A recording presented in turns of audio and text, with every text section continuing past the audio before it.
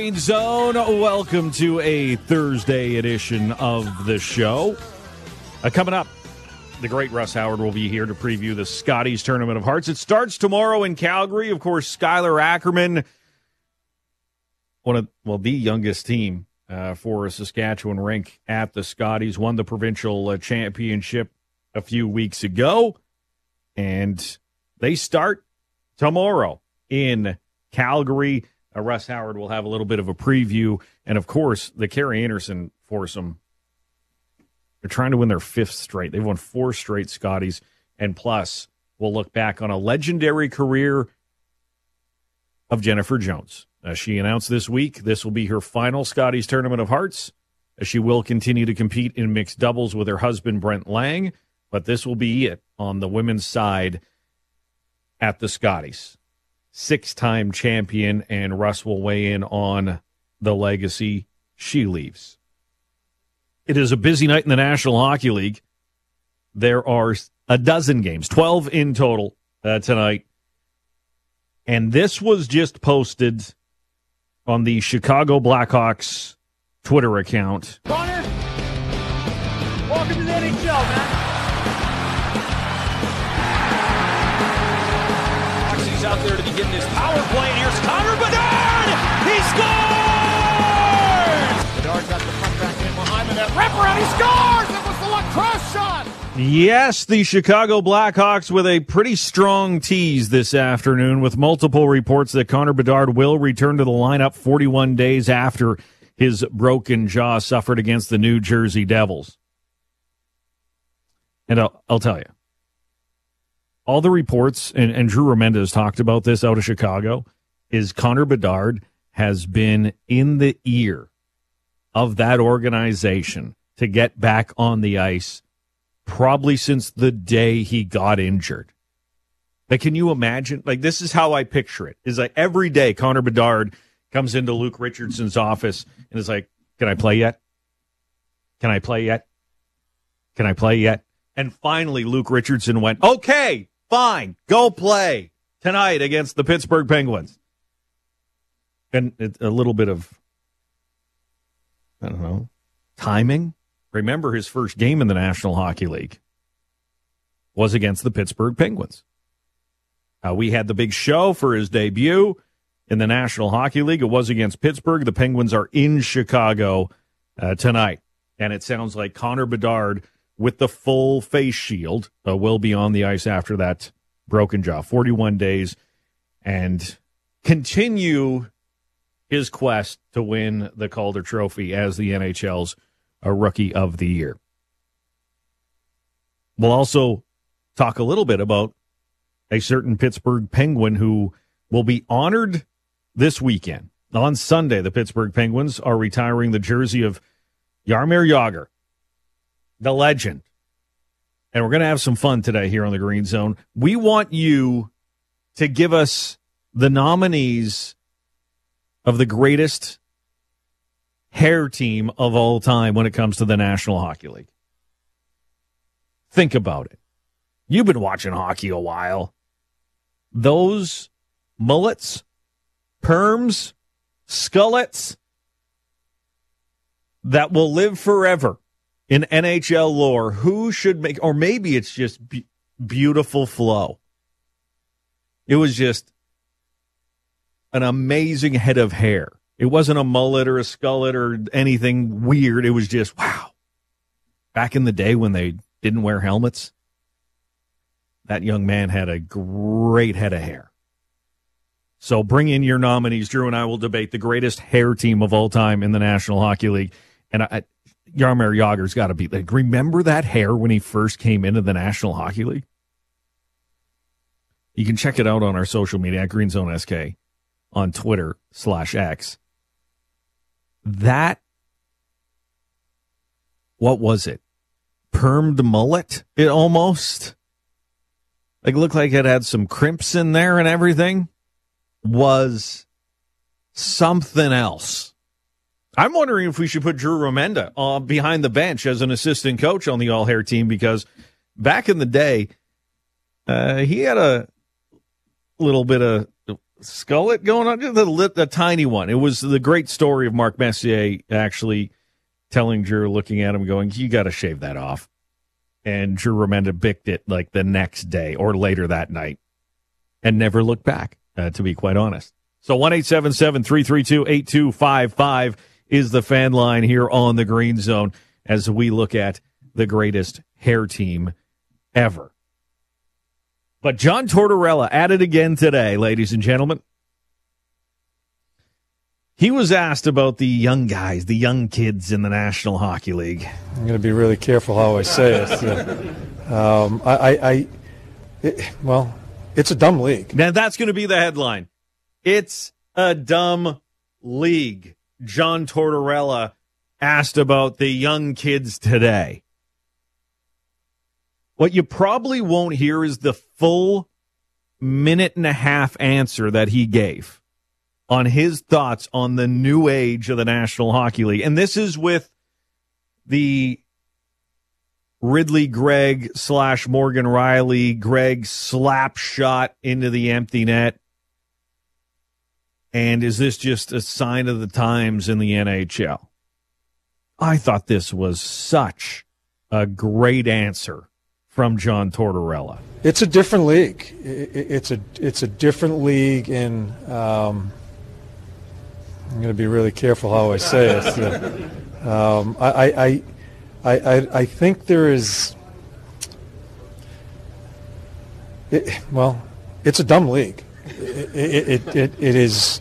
It's changed for coaches too, and we've had to make adjustments because there are so many mistakes made. And I guess the thing with the young athletes is sometimes you have to wait your turn, right? As far as gaining respect and not wanting everything right now, and not expecting everything right now as far as ice time, as far as your contract, or whatever it may be. Sometimes it's good just to wait your turn and earn it. I think that's where I think the athletes have changed. They have entourages around them that I think direct them the wrong way. And the hierarchy of a room, the hierarchy of what it is to be a pro, the process you have to go through as a pro, I think's lost a little bit with the athlete now. And it's something I miss terribly in being in the league for so long, seeing where it's gone to now. Great athletes, great skill, great speed, but the mental and the understanding what it is to be a pro and respecting the National Hockey League, that's where I have some struggles. That's why the Green Zone loves John Tortorella so much. He's good for a quick clip, right? He's good for the, back and forth with Larry Brooks. Bleep you too, Brooksy. Get the bleep out of here then. There's that edge to John Tortorella. And coming up with, It's a dumb league. There's stuff like that. But how well thought out he was in that answer on the National Hockey League and the younger players. Isn't that more of a commentary not only for the National Hockey League? On the want it now, I deserve it now. Wait, you just started here. What are you talking about? What? It's going to take some time here. You've been at this for a year. Like, seriously, relax. But it is the new age athlete. And all these coaches have to adjust from the old school guys. And I think John Tortorella is a little bit on that side. But as he said, I've had to rethink how I coach because of all this. I thought it was a great answer from John Tortorella, but you know what the headlines will be. It's a dumb league. John Tortorella comments on young athletes today. More coming up on the Green Zone on 980 CJME and 650 CKOM.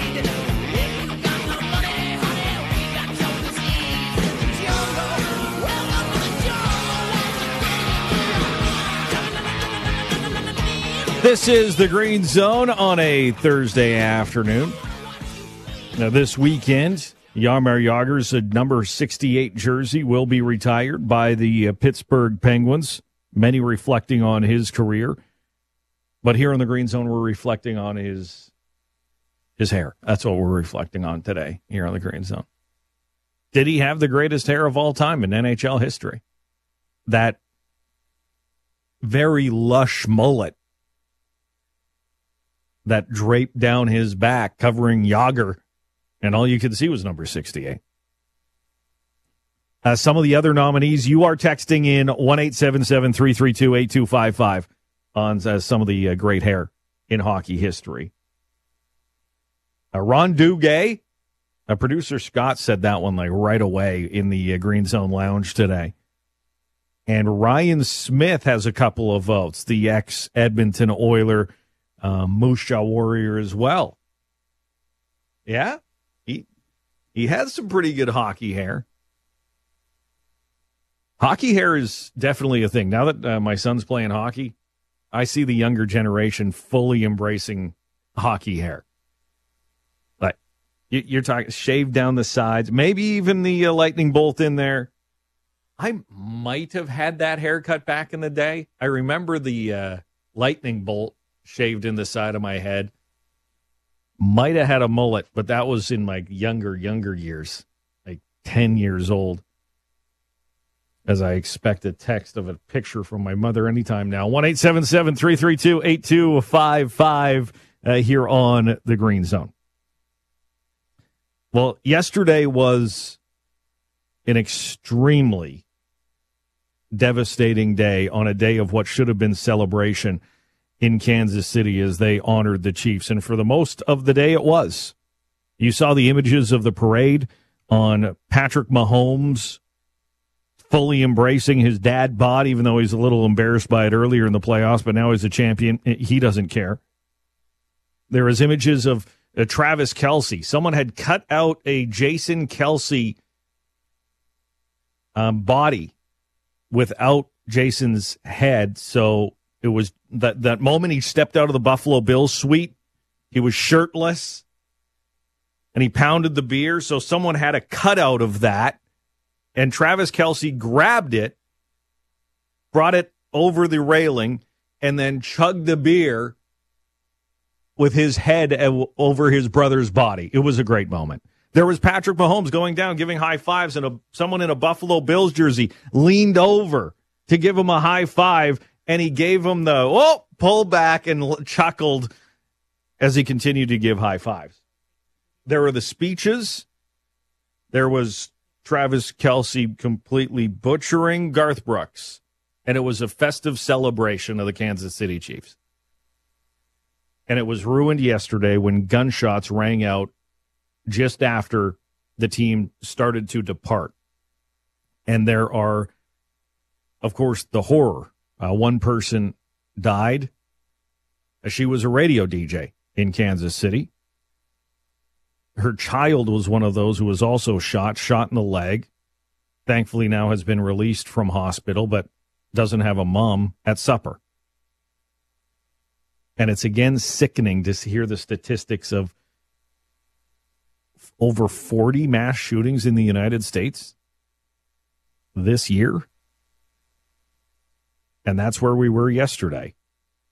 From celebration to covering a breaking news story and broken hearts. But within that, you saw those great people tackling someone they thought was a suspect, could have been a suspect. Police haven't clarified that incident, but that video went viral of two people, bystanders, seeing someone, and they claim saw a gun, dropped it, and they tackled them. To those trying to help those wounded instantly, to those in the subway. There was a bunch of kids who were separated from their parents in all the panic. And one of those people was actually Patrick Mahomes' brother, Jackson Mahomes, was there. And people are saying he was comforting a young person who couldn't find mom or dad until the police showed up. It was a devastating moment, and again, a sad moment and a sobering moment in what should have been a day of celebration in Kansas City. And again, you have all the politicians saying, time for change, including Joe Biden. Well, it's been happening for a while. And as I've said, there was no change after Sandy Hook. There will never be change in the United States. Ever. If you don't change the laws after what happened at Sandy Hook, no. you're never going to change. Like shooting from a gun, keeping up the rhythm, steady as a clock. I'm Jamie Nye. This is the Thursday edition of the Green Zone. Thanks for spending some of your time with us this afternoon. Drew Remenda coming up. He'll join us from Calgary, where the San Jose Sharks take on the Calgary Flames tonight. But we're also going to take you to Calgary right now. That is where the Scotties Tournament of Hearts will begin tomorrow. Of course, youngster Skylar Ackerman skipping at the Scotties for the first time for Saskatchewan. And, of course, Carrie Anderson's ranked looking for a fifth straight Scotties title as we also say goodbye to a legend in Jennifer Jones. Russ Howard joins us from TSN, and, of course, honorary Saskatchewanian is Russ Howard. Now, Russ, thanks for your time. Yeah, anytime. So, Russ, let's start with Jennifer Jones. Announcing this week this will be her final Scotties Tournament of Hearts. She is one of the wild card teams, but now they curl with their province, so it'll be Team Manitoba Jones. That is curling. Right. What legacy will Jennifer leave on the game as she departs the women's side of things, of course, continuing in mixed doubles?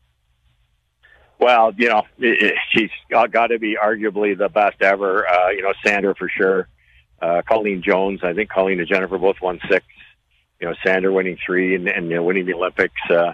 I always hate to compare different eras and stuff, but when you look at Jennifer, she's been in a lot of eras. It's been a long career. It just changed the strategy a little bit too. The women's game became a lot more aggressive play, similar to the men's game. Once we got to the 3, 4, 5 rock rule stuff, and Jennifer was the leader in that. She, her strategic mind, second to none, and ice reading, and a lot of little things, not just shot making. A lot of them out here can make shots, but it's those little intangibles that she's head and shoulders ahead of a lot of teams. What is that difference? You skipped on being good to being great, and what made Jennifer so great? Well, again, I think it's partly that, like great draw weight, but it's the. I remember saying to my daughter one day, the skip can make 4 people bad, right? Because the skip can be the world's best curler, but if they're not quite reading the ice right on that given day or afternoon or whatever it is, and they're taking a little too much ice for Joe Blow's out turn, and you've got to be able to read the releases. It's 4 humans that are throwing at you, and you've got to be able to figure out the releases, and those because you're human, things change. Maybe when she was with Caitlin Laws, maybe under pressure, Caitlin's out turn, she threw a little harder, or she threw it a little bit in out, or all those little intangibles. What's the ice doing later in the game? Is it slowing down the middle? If you go wider, is it quicker? There's just so much reading, figuring out the rocks, the different rocks. There's so much to it now. It takes time to be a world-class skip, and she's been there for a long time. 6 championships, of course. Her and Sandra Schmerler, the only ones to win a Scotties, Worlds, and, of course, Olympic gold medal. What are her chances with this young team out of Manitoba? Oh, really good. They were second last year with the same team, and I was shocked at that. I knew Jennifer was Jennifer, and I knew the girls were really good coming off World Junior Championships, but to play with a legend in a Scott Tournament of Hearts under the big lights with the big crowds, all the media attention, they did very well. So there's no reason why they can't do that well or better. As they begin, they will be on a separate side than the defending champ. Speaking of legends, Carrie Anderson's making a legacy run here at the Scotties Tournament of Hearts. How unbelievable is it that this group has been able to string 4 together, and one of the favorites again trying to win number 5? Oh, it's off the charts, and I guess I should have added Carrie as the top 4 skips today. I played my entire life to win 2 Briers. I came second 6 times. It's impossible to win 4 in a row. I don't know how they did it. I just don't know how. And it's kind of funny because they're under the radar at this event. You look at all the media stuff. It's Rachel Holman, who's had an unbelievable year, won 88% of her games, and then the Jennifer Jones story, and nobody's talking about the 4-time current champion. They're really good at every position. There's no weaknesses. Again, things that Jennifer already had was the ice reading, missing the right way, figuring out the rocks, and she's got just 4 incredibly talented players and maybe the best brushing in the field. When you look at, of course, Rachel Homan is on the same side of Jennifer Jones in Pool B, and we have Pool A. What have you thought of this format on splitting it up? And especially, it used to be like a championship round, and now it just goes all week, and then it goes to some qualifiers at the end of the week as they continue to try to find the right way to find the best 4 teams for the playoffs on the weekend. Well, that's just it. I don't like it. I like the old traditional, you play every province and territory, but then what's happened, and you have to hand it to Curling Canada, that's all well and good to have somebody from every province, and that's what makes the Brier great and the Scotties great. But their job is to get the best team to go on and win the World Championship or the Olympics for us. So this format includes a defending champion, which helps ticket sales and helps your chances of having a good champion, and it adds 3 wildcard teams. Now, when I lived in New Brunswick, everybody was going, "Oh, that's not fair," and I got to go to the Brier and I got to play 3 more good teams. But where do you draw the line? Is it just to have one team in every province show up, or is it to try to retain a world or a Olympic gold medal for our country? So because of these changes and 4 incredible teams, like I said, 3 wild cards and a defending champ, you just got too many teams to have a round robin.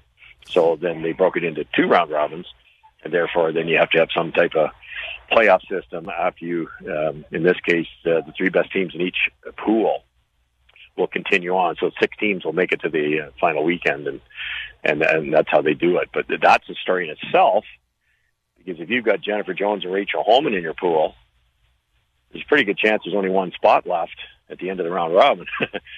So, and there's a lot of good teams playing for that 1 spot. So, anything can happen, but it's the best. We just talked about in the car, Vic and Kathy and I, it's the best field we've ever seen, bar none. Well, when you look at Rachel Homan, of course, will be the favorite. When Tracy Fleury jumped over, how much did they just have to figure out the chemistry until they settled down and, of course, have dominated so far this season? Yeah, I think, bringing in Tracy Fleury was absolutely brilliant, but in my humble opinion, what they did is they put her at skip. And she can skip, we know that. She was 1 shot away from going to the Olympics as skip. But Rachel was still driving the bus, and it just looked to me last year that you had 4 great players that weren't on the same page, and it looked like 3 of them were down at the far end for Rachel shots, talking about the strategy and where to put the broom, and per Tracy was at the other end by herself. As soon as they switched this year, the first thing I thought of was, here we go, this has to be better. And Rachel's Rachel. She skipped her entire life, and if I skipped all my life, and if I was going to have to sweep and throw last rock, God forbid, it would be very difficult to be confident in the hack because you haven't been able to read the ice properly. Some people can do it. Brad Gusher did it with me. Some people, David Netowin did it, but I just think Tracy's more part of the team now, and the untold story for that team is Tracy. She is really good. I don't think there'll be a third in the field that'll curl as well as she does, and that just makes Rachel's job that much easier. Russ Howard joining us, of course, of TSN, getting ready for the Scotties. It starts tomorrow night is draw number 1 in Calgary, and we will see Skylar Ackerman in her debut as a skip. She was an alternate last year with Robin Silvernagle. Knowing a little bit more about Saskatchewan curling on the women's side, Russ, what have you seen in the growth of Skylar Ackerman to win a provincial title so young? Wow, that's our future. Yeah, it's just plain and simple. I can't, off the top of my head, and I'll apologize to anybody, I can't think of anybody else that's coming up similar to that age, let alone that age, with the ability. And I was very impressed with how calm they were down the stretch in those big games. Nancy Martin's been in a billion of them, and they looked very calm, good technique. The hard part, I'm actually looking at them right now as we speak, and they're at the other end of the building, and they're taking pictures of the building, and that's the question. Is it's the big show, You're not used to that kind of media coverage. You're not used to the fans, that many fans. They play in an arena open setting at the provincials, but this is a different kettle of fish. So I haven't looked at her schedule yet, but if she can maybe play a couple of the weaker seeds early, get through them, look out. They that third spot's or maybe higher is quite attainable. On the flip side, if they're playing, I don't know, Carrie Anderson the first game, it's going to be a really difficult ask. And I think if I was coaching them, I'd say, look, you've already accomplished your dream. You've been incredible. You're playing with house money here. Just go out here, have a great week, enjoy it, learn some things, and if it can stay calm, they can beat anybody. Well, I'm interested. There's another team I got my eye on, Russ, and this is always two skips that fly under the radar, don't tour a lot, but come up to the Scotties and can perform well. One skip won a bronze in 2022 at the Scotties. The other skip has been to a final as Andrea Kelly and Krista McCarville have teamed up for Northern Ontario. That is my spoiler alert for that side of the pool, which I believe Saskatchewan is on. Yes, she is on that same side with Krista McCarville. Yeah, I'm a big Krista McCarville fan, and Andrea and I, my daughter played against Andrea for 100 years. You're absolutely right. They're two of the most talented female curlers in our country. I could argue Andrea didn't quite have the horses to win a Scotties. Not quite close, but not quite. And you can almost say the same with Krista. Now they're on the same team. It could be really good. They've had an indifferent start to the season. They didn't play too many events, and they were kind of good in one and bad the next one. But I give them a buy on that because you're bringing in a new player, and I know Andrea plays a lot more aggressive game than McCarville does, and so I imagine there were some growing pains on how you're going to do this, how hard you're going to throw stuff, but I would be very surprised if they don't make the final six, and then look out. Who knows on how it's going to play out, but as always, it's going to be some great curling in Calgary for the Scotties Tournament of Hearts. Russ, very much appreciate your time, and I know we'll see you at the Briar in a few weeks. You bet. That'll be awesome, too. Oh, there will be a party and a half in Regina, as it always is when Saskatchewan plays host to a major curling event. That's Russ Howard at TSN, teeing up the Scotties Tournament of Hearts. Tomorrow, the first draw, and yes, Skylar Ackerman is on the ice tomorrow against Prince Edward Island to get her Scotties started. Coming up next, this day in sports history on 980 CJME and 650 CKOM. Ephrich Farm remembers. It's up. It's good. Sidney Crosby, the golden goal. Down goes Frazier. And after 22 years, Raymond Mark. Promise me I'll be back in time. You remember? I gotta get back in time. On this day in sports history, the day was February the 15th, the year 1978. We have a split decision. It's a split decision. 144, 141, the new.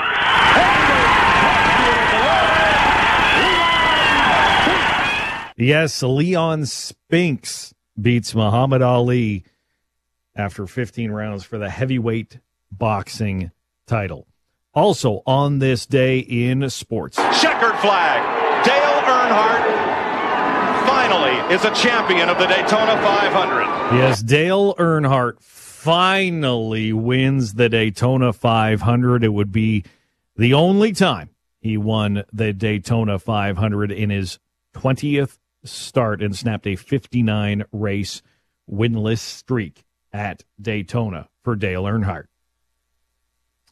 This is a quirky one. I'll be honest. This is a little bit quirky. Put one out in front that's paddled away by Brodeur, and there'll be a penalty coming up. Penalty against the Devils.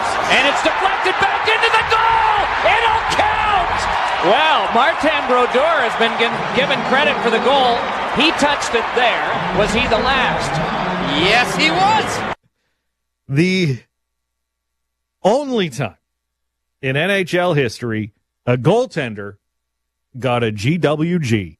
That went down as the game-winning goal as the New Jersey Devils win 4-2 over the Philadelphia Flyers. the classic delayed penalty empty net. Oops, by the opponent, but Martin Brodeur was the last one to officially touch the puck. Yes, he got a game-winning goal on this day in the year 2000.